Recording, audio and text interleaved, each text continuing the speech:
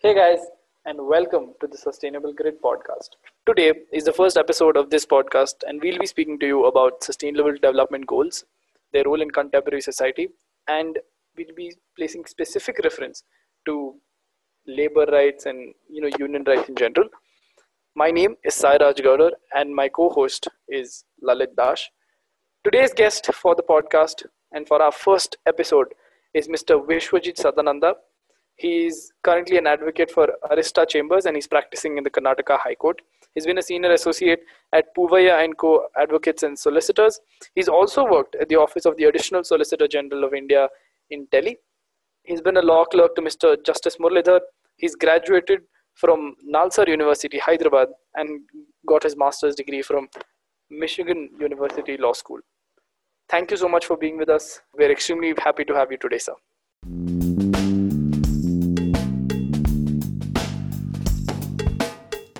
Hi, Sairaj. Hi. Thanks for having me. Yes, sir.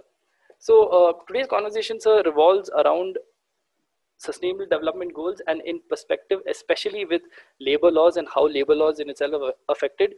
We want to speak about labor laws in general because of the fact that there is so much happening related to labor laws and related to rights of labor in itself. Right? We saw through the months of April and May the migrant labor crisis and how there was so much commotion across the entire country, a problem that affected the entire subcontinent in general because of the fact that many workers are trying to get back to their house from the urban cities that they were working in. So my co-host today is Mr. Lalit Dash. He is also a student from St. Joseph's College of Commerce, and he'll be taking over to ask you the question, sir. Hi, sir. Glad to have you over here with us for the podcast on such a short notice. Means a lot. So before we get to the migrant worker example and the brief discussion of this podcast, I just want to know what is your overall view about the labor rights and how have they come across in 21st century, especially in India? Thanks, Lalit, for that question.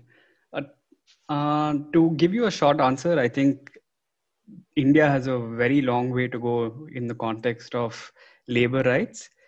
I think what effective labor laws do is they not only deal with the rights of workers and the welfare of the workers, but also provide for an ease of doing business, right? I feel that a lot of conversation on labor rights revolves around this clash of ideals between economic growth and businesses versus the rights of workers, as if they're two contradictory ideas and principles that can't work well together. In fact, I think that's completely opposite. If I can just give you a small example. Now, for example, private consumption in India accounts to about 60% of the gross domestic product. And consumption expenditure is obviously related to income levels. Now, there has been a downward trend in income lately, especially compared to last quarter and this quarter. Mm-hmm. And when you take that into account, about 71.1% of the country's workforce, as per the 2011 census, belong to rural areas. The aspect of wage that workers get becomes critically important when you talk about it in the context of consumption. And this is where something like minimum wages comes into picture. And this is simple supply and demand economics. If you don't have wages or respectable wages that take into reality of modern day society, your consumption levels are going to drop. And if your consumption levels are going to drop, your economy is going to take a hit. So really speaking, if you're not protecting the workers, their wages, the way they work and their working conditions, the economy will naturally take a hit. So I feel like this, when a lot of people talk about welfare legislation versus economic growth, they're talking about it in two different universes when they're actually part and parcel and go hand in hand. With that in mind, I feel like in India now in 21st century India, we have a situation where there is excessive regulation, but at the same time, zero benefit to workers. In the sense that intrusive regulations from the government, which are very difficult to comply or onerous to comply. If I'm not mistaken, there are about 40 plus central legislations on labor-related matters and many more legislations, state-specific legislations as well. at the same time, these legislations don't necessarily protect the workers. So what you essentially have is a mechanism for rent seeking, where bureaucratic forces try and extract as much from companies, from workmen, in order to just on the plank of these labor legislations, which is not really helping anyone. In fact, there was a very recent report by the London School of Economics on this point, where they said that even ostensibly pro-labor legislations have in fact hurt workers, in the sense that they've further led to impoverishment. They haven't led to ease of doing business. So it's really not helped India or the labor or the working class all that much. Of course, the government now is trying to rationalize these laws and trying to make a consolidated code by cutting down the number of laws we have to just 4 in a consolidated manner. So I think we have now the government right now is trying to do is making 4 codes: the code of wages, the code of industrial relations, the code on social security, and the code on occupational safety and health, which particularly is designed keeping in mind migrant workers. So of course we are moving towards that direction. We're trying to trim the fat, so to speak. But I also feel that there are problems as well, and there's a long way to go for India to meet its constitutional obligations under the fundamental rights, the DPSPs, and of course what the preamble itself states. Yes, sir. In regards to that, sir, what you stated, yes, it makes sense. It is a very true sentiment, or like a statement to make, that the labor industry in India especially is over-regulated and under-governed. And the problem to that, it stems usually from the fact that the bureaucratic hurdles many of these laborers have to overcome are usually extremely tiresome and time-consuming.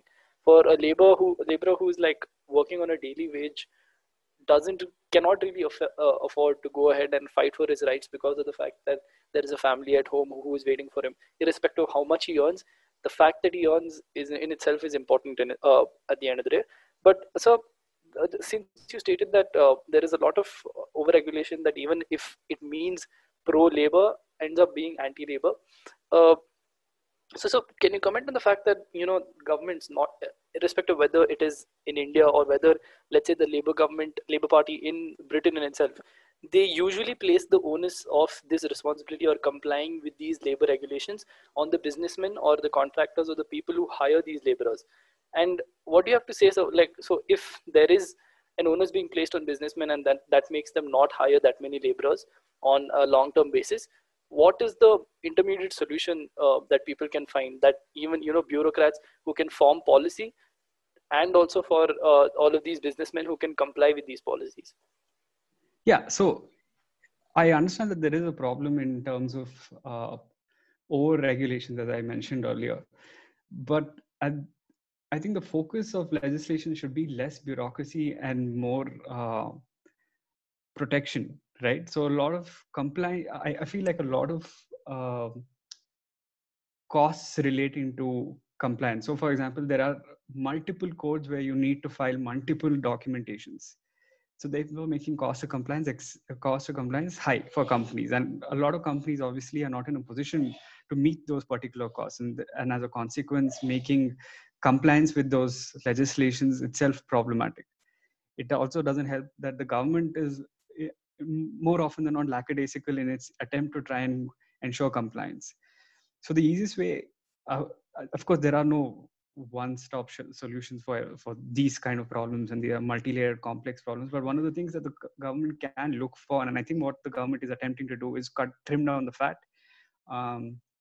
ensure that there are lesser compliance related filings and bureaucratic interactions on this front, but at the same time ensuring that whatever fat is being trimmed, so to speak, doesn't take away from the labor protection or the labor welfare, which is the key goal of these legislations. It can't be that to ensure ease of business and to ensure compliance, you take an axe and just decide to chop off everything that is there for the benefit of laborers. So I get that point. So, but then do you think an overemphasis on labor satisfaction will play the pleasure to unions and concentrate too much power into these particular bodies? Because I personally feel that if you start paying more attention to labor satisfaction, then it does overpower the labor unions. So could you just like explain us this point? Okay, on that question, I think the question assumes two things. And I think these are two assumptions that we need to engage with. One, of course, is that the idea that trade unions in India have power in the country, or that they're already powerful in India. And the second aspect is that labor satisfaction, as I already mentioned, labor satisfaction and welfare comes at the cost of economy. Now, I think this was Mr. Amit Basol from Azim Premji Institute, University, sorry.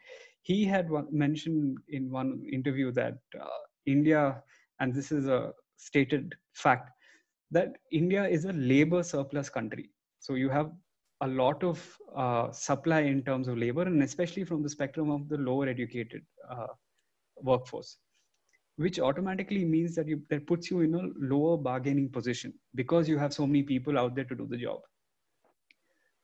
And the second aspect is, I think in 2011, the International Labour Organization conducted a study, and they found that only 13% of the formal Indian sector employees were members of trade unions.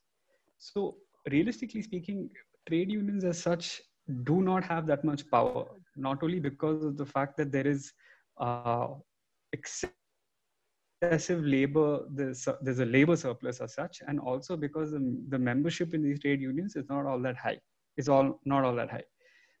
So I'm not sure whether it is right to say that this will legislations or regulations that cater towards labor welfare will actually strengthen trade unions. In fact, I would go one step further and say we need to ensure that trade unions are made even more powerful than they are right now. And of course, as I've already mentioned earlier, that this dichotomy between economic growth and labor satisfaction, which is also another assumption in the question, is not true. And in fact, one thing I wanted to talk about is this idea called co-determination. It's followed in Germany. I don't know. I think the German word is Mitbestimmung. I don't know if I pronounced that right, but basically it talks about worker participation in the board of a company and general management. So what this basically means is that members of the trade union, members of a particular employer, are also part of the board itself of the company. And studies have shown that this is actually beneficial for the company in the long run, because what happens is the company ends up focusing on long-term productivity as opposed to short-term goals like driving up profits. Yes. And the focus is more large scale. It is the employee, the future of the company, and the shareholders as well. Yes. So the money then, they ensure that the money ends up going towards the company itself, it's reinvested in the company or at the hands of the workmen, as opposed to paying fat paychecks to executives and therefore concentrating wealth. Now, of course, the question then becomes, what does this do to the economy? And I think very few people will argue that Germany is one of the strongest economies in Europe. So co-determination is something that which talks about giving workers more rights and making them stronger in terms of bargaining power, which is something that I think India needs to move towards. And interestingly, the Constitution of India, in fact, recognizes this. If you see Article 43A, Article 43A actually talks about participation of workers in the management of industries and companies. Yes, so it is within the constitutional framework itself that we move towards co-determination in the way companies work, in the way laborers are treated, and the way the economy grows itself. And this is, you can see it peppered all around the Constitution, in fact. Yes. Yeah. Thank you, sir. In the lens of the Constitution, yes, labor rights in India do lack the sort of mechanisms that countries across the world have. But now coming to the main topic that we want to speak to you about today, so the migrant worker crisis. Now, in April and May, there was a lot of commotion, obviously, in terms of these emotional and yet moving pictures that we saw of laborers literally walking from one place to their own home place, because of the fact that there was very less transportation or very few mechanisms that put in place for such a situation, or how to deal with such a situation. And then we also saw that there was a huge public outcry as to what the government was really doing. They took a lot of days to respond, and when they did with the Shramik Express and all of that, there was again a barrage of criticism and people calling out the government for not being able to do something for the people who work for them in itself.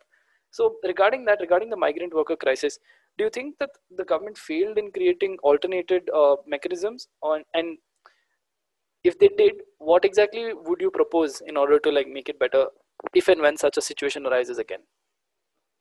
Okay, so firstly, I'd like to preface the answer to this question to say that, of course, no government in the world could have anticipated how 2020 would play out.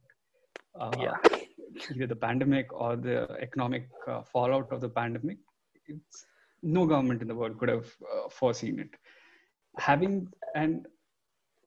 It would be incorrect for me to say that the government has not tried to do something. So, for example, payments or cash transfers to workers. Having said that, could the government have done more? Yes. Could the government have executed or dealt with this crisis in a better way? Definitely. So, for example, proper planning.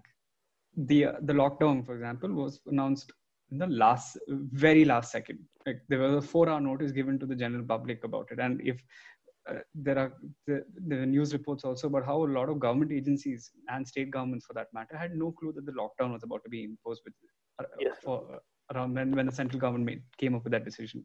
There was no consultation, therefore.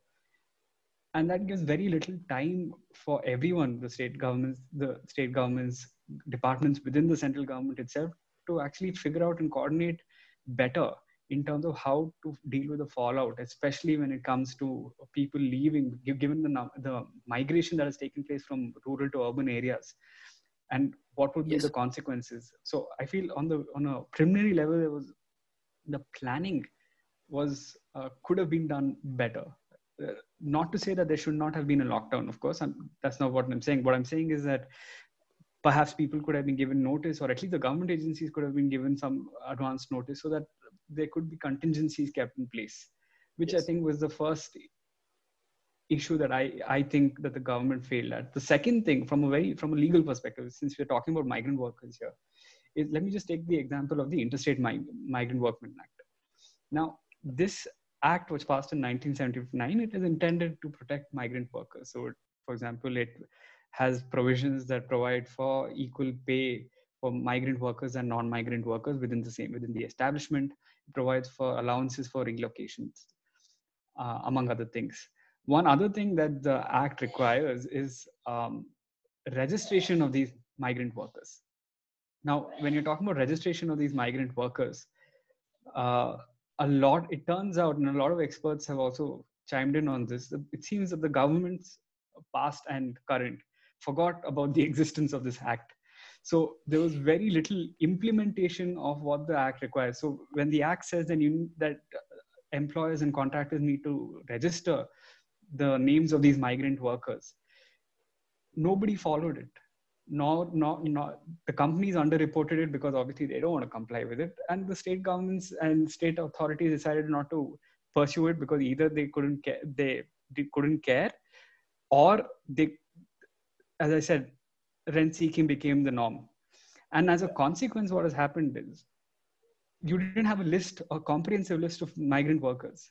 Now, if the states knew exactly how many migrant workers were there to be to ensure that the situation was handled better, I guess the governments could be better placed then to take remedial measures.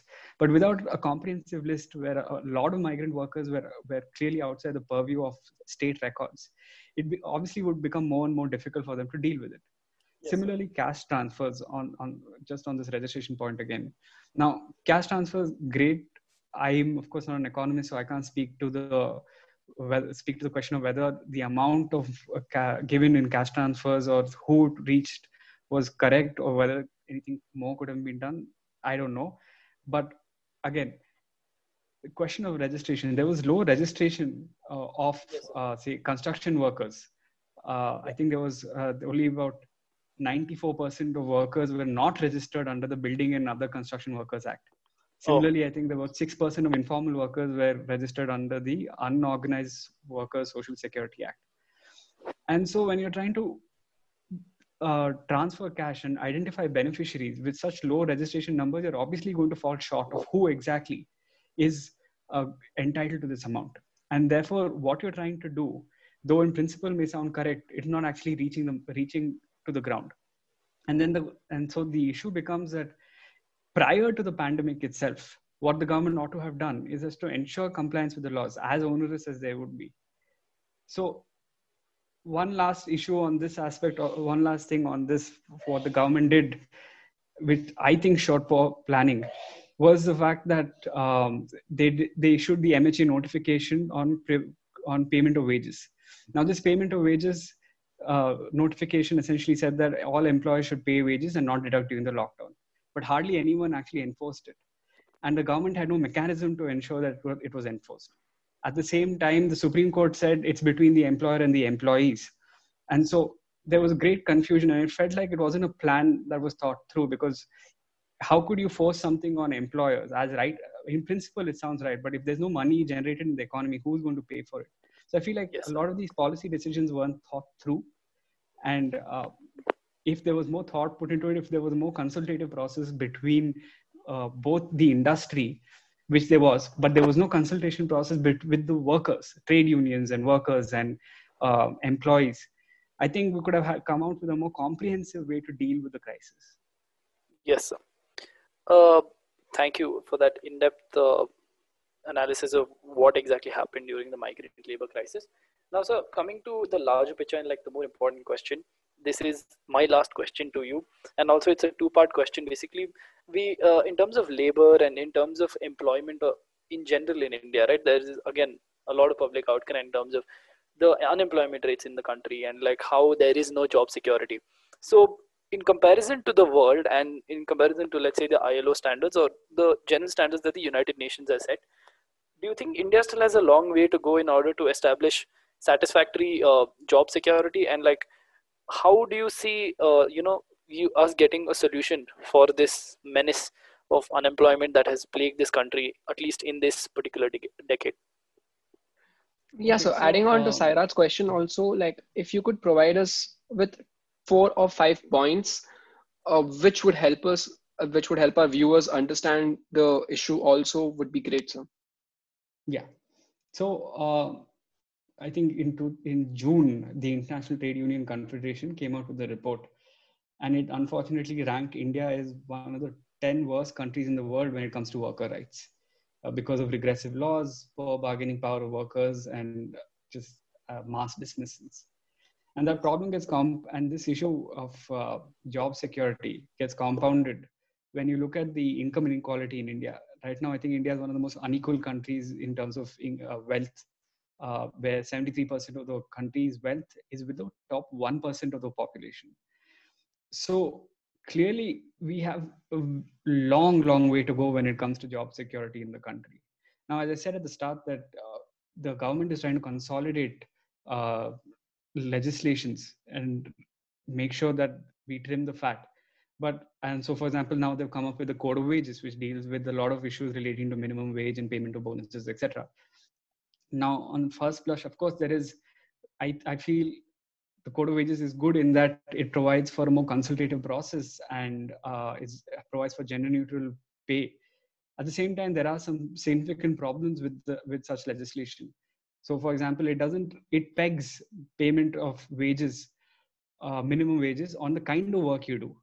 Now, the Supreme Court in this judgment called Express Newspapers, which was passed in 1959, mentioned that wages also has to include frugal comforts under the Constitution. And frugal comforts like medical expenditure or expenditure for the child's education or marriage, etc. So when you peg your minimum wages to the kind of work you do, it has no connection to what the lifestyle you want to live, right? So as a consequence, how much job security do you really have when it comes to wages? When how much money you get is only determined by the kind of work you do, but divorced from realities of how society works. Right? Makes sense, sir. Makes sense. That's one aspect of it. The other aspect of it, of course, is now the government is proposing something called the Industrial Relations Code. Now there they have this concept called fixed term contracts. Fixed term contracts is the opposite of permanent employment. So you give a contract to a worker for a fixed term. right? Now, the problem is that globally fixed term contracts have led to significantly higher rates of transition into unemployment, right? And in March 2015, the International Labour Organization carried out a study to find out that it leads to fixed term contracts lead to less stability. And similarly, during economic downturns, these fixed term contracts are what lead to more unemployment in countries. So they're the first ones to take a hit as opposed to permanent employees. So when you talk about job security, at least from recent developments, it doesn't give me that much confidence that we're moving in the right direction. So, and a lot of these changes are being carried out with the understanding that lesser labor welfare legislations lead to high growth in economy. But this has been proved to be incorrect. In fact, the problem is not in 2015 when Rajasthan decided to amend significantly some of the labor legislation like the Factories Act and the Industrial Disputes Act. Multiple studies were conducted to find out, even the businesses believe, that it was not actually labor legislation that harmed the business prospects and economic growth. What actually harmed them was other factors like whether they had water, whether they had power, whether there was enough adequate power connection, whether the financing was adequate, whether credit lines were proper. So these kind of things actually determine. But I feel like because the understanding is labor welfare equals poor economic growth, I think that's something that we need to get out of our head if we want to progress further and ensure that there is job security and meaningful work. The focus should be, I think, towards meaningful work as opposed to just economic growth. Yes, sir. True, sir. Makes sense. Very, very rightfully said, sir. I think like in terms of actually solving this unemployment problem, there can be a lot of regulation that can come into place, and a lot of things that the government and different stages of the government can do, even at the village level where central legislation can't really reach or be that effectively implemented. There has to be a lot of change in terms of the respect that is given to laborers and also the employment opportunities that can be created through job creators than job seekers. That being said, sir, we thank you from the bottom of our heart for being part of this podcast today. This is the inaugural edition of the Sustainable Grid podcast, and we are extremely happy for you to have been here and to have inaugurated this and being our first guest speaker for this entire podcast. Thank you for having me, and just good luck for the rest of the podcast. This is an exciting idea that you guys have, and I wish you guys all the best. Thank you so much, sir.